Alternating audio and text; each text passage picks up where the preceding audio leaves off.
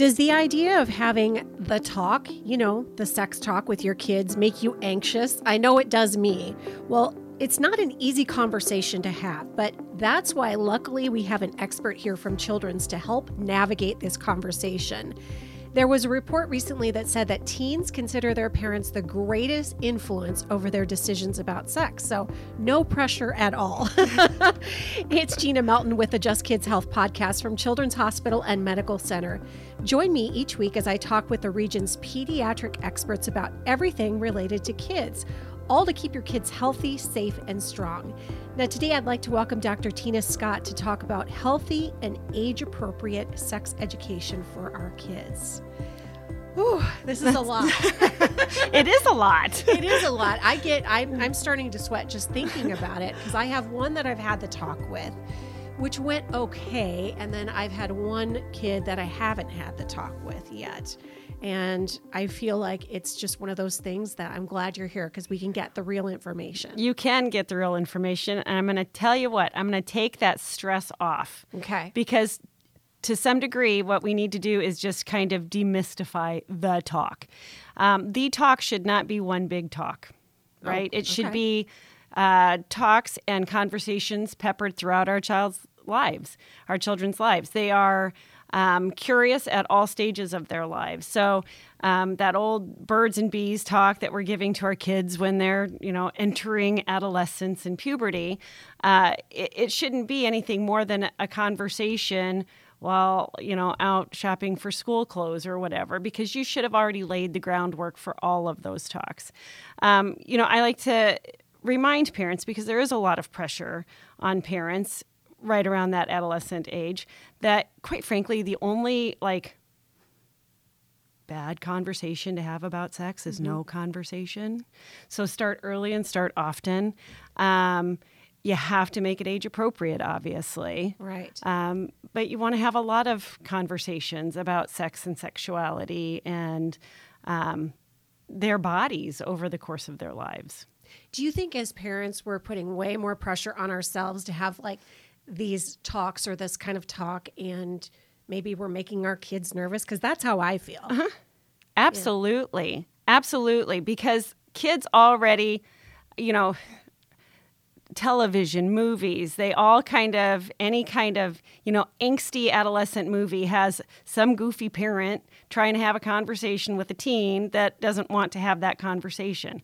And we all kind of try and pretend like we're going to have to play that out in real life. So we put more pressure on us. We put a little bit more pressure on our kids. Our kids try and indulge us, as if, we've had those conversations kind of before, like natural conversations. Sure. It doesn't feel like such a big deal. Also, I would argue that they've already heard things from their friends before we all feel like they're of the age to have the talk. So we're better off to kind of circumvent that by having these conversations as we go. And quite frankly, it's as simple as if you are sitting down as a family and watching a movie and something comes up, it's okay to say to your kid, hey, what do you know about that? What have you heard about that? Ask them questions.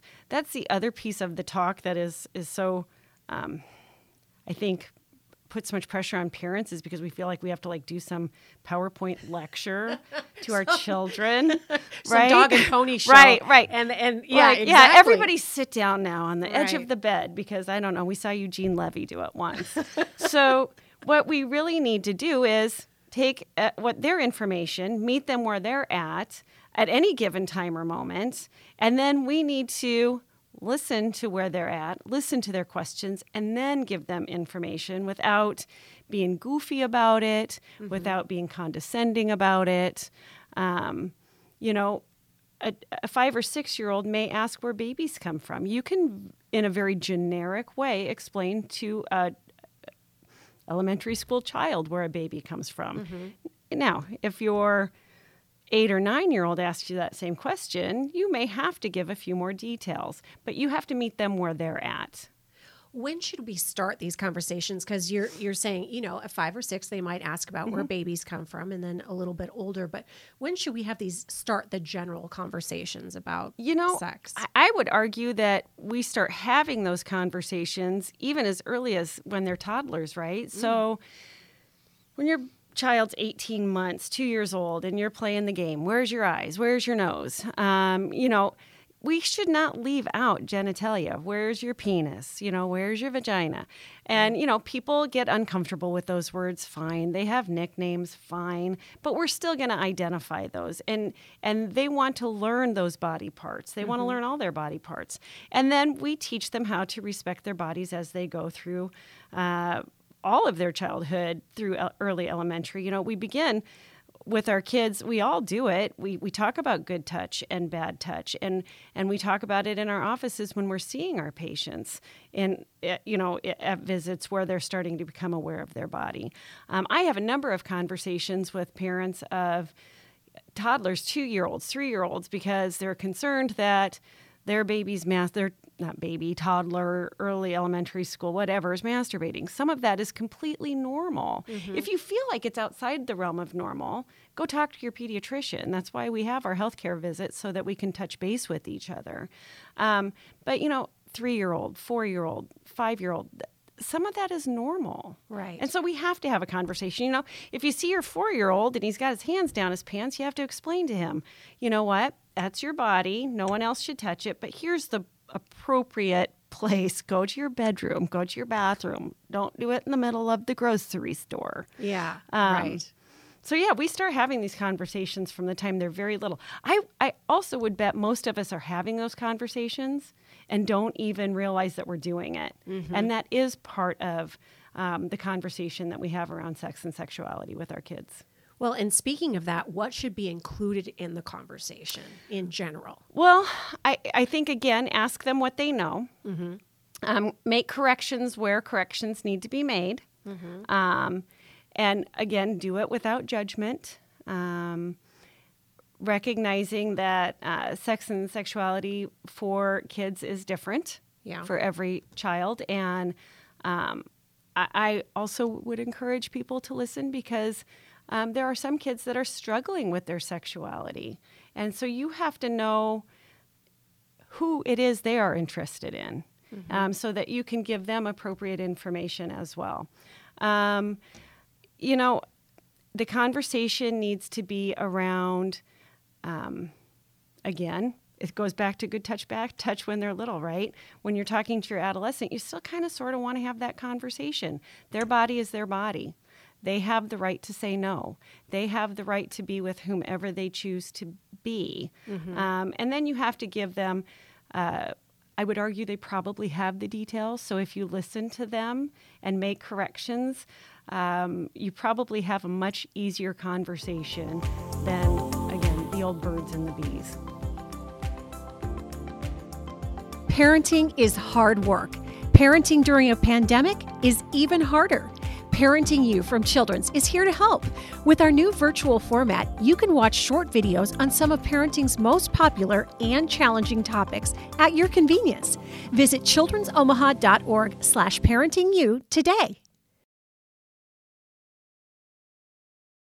Now, I have a 16-year-old, and what I'm thinking about right now is just, how do I have this conversation with him and not encourage him to have sex, but yet have an honest conversation like, let's talk about this? What would you suggest? Well, and you hit the nail on the head.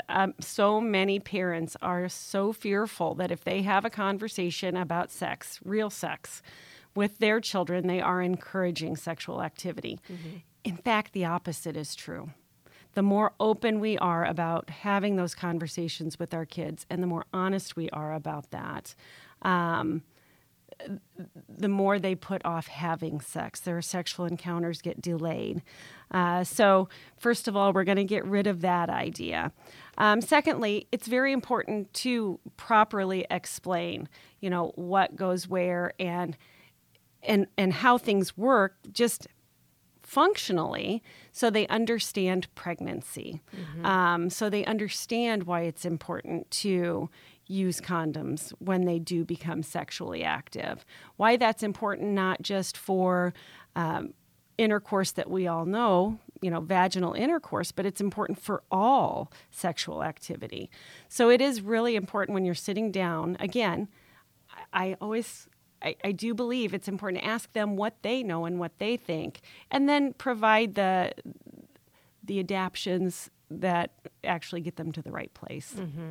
Because I know when I was a kid, and bless my parents' heart, they gave me a book, and that was pretty much that was the conversation there. Here's the book, read the book, figure out what the deal is, and so I'm trying to do, my parents are wonderful, don't get me wrong, but I'm just trying to do things differently with my kids and be really honest with them, but it's hard sometimes. It is, and if you actually want to, there are great books out there. There are great resources out there.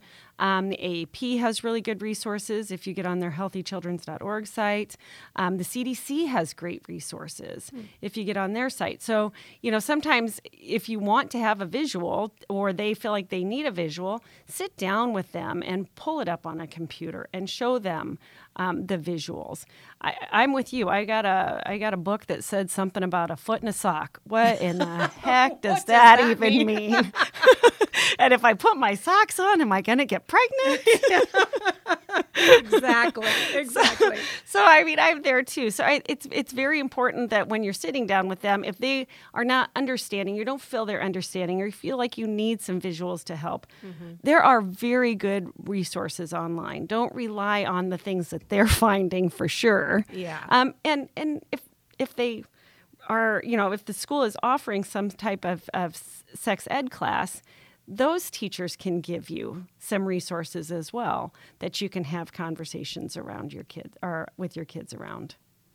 And they often, I remember when they took the sex education in school, and one of them hasn't yet, but took sex education, they would come home and, talk about it. Yep. And they really wanted to talk about it. They want to talk about it. And that's kind of what, made my mind go, okay, maybe I should be having these conversations with them. Well, and they get conflicted sometimes too, because they get the information at school.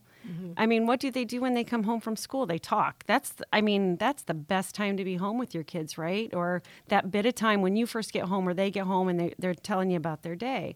So they get a little conflicted because they don't, a lot of times they'll walk in and want to approach the subject, but they don't know how far to go with it, right?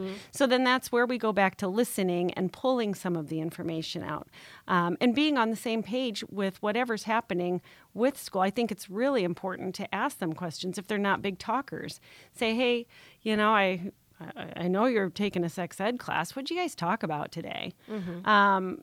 They talk about intercourse, but they also talk about how to protect yourself, not even just from STIs and pregnancy, but how to protect yourself when you're out with friends. And they talk about STIs.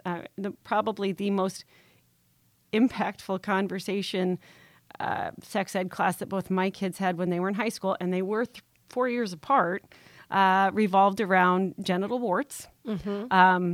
Both were mortified, and we have dinner conversations. Again, I have two boys too, so there's not a whole lot that is literally off the table. We talk about everything, and we talk about it anywhere. And I go back to, that's the way to do it. We have to normalize it in our conversation, and then they are comfortable coming home and saying, "Oh my God, Mom, do you want to see what I saw today?" And I am like a physician, so I'm like, sure, let me see it. Right. My husband's like, no, I can't. No, thank you. And this is my last question for you, Dr. Scott. When you have a conversation with your kids and the ongoing conversations that you're suggesting, should the dad talk to the boys and the mom talk to the girls? Should it be both parents? What do you think? I think every family's different. I think every family's different. In our house, of course, because I am a pediatrician, it kind of was on me, but my husband's okay talking with them as well. I just happen to I talk a lot, and I do talk about things. I think it just depends on who the parent is that maybe the child's more comfortable with, but quite frankly, I think everybody should talk about it. I think it's kind of a very gender neutral conversation if we make it such. I find often, when I walk into a room in an exam room to talk with an adolescent about, do the sex, drugs, and rock and roll talk, I'll say to them, are you comfortable with this conversation with your mom here? Do you want her to leave? Boys are as comfortable with their moms in the room as girls are. That's good to know.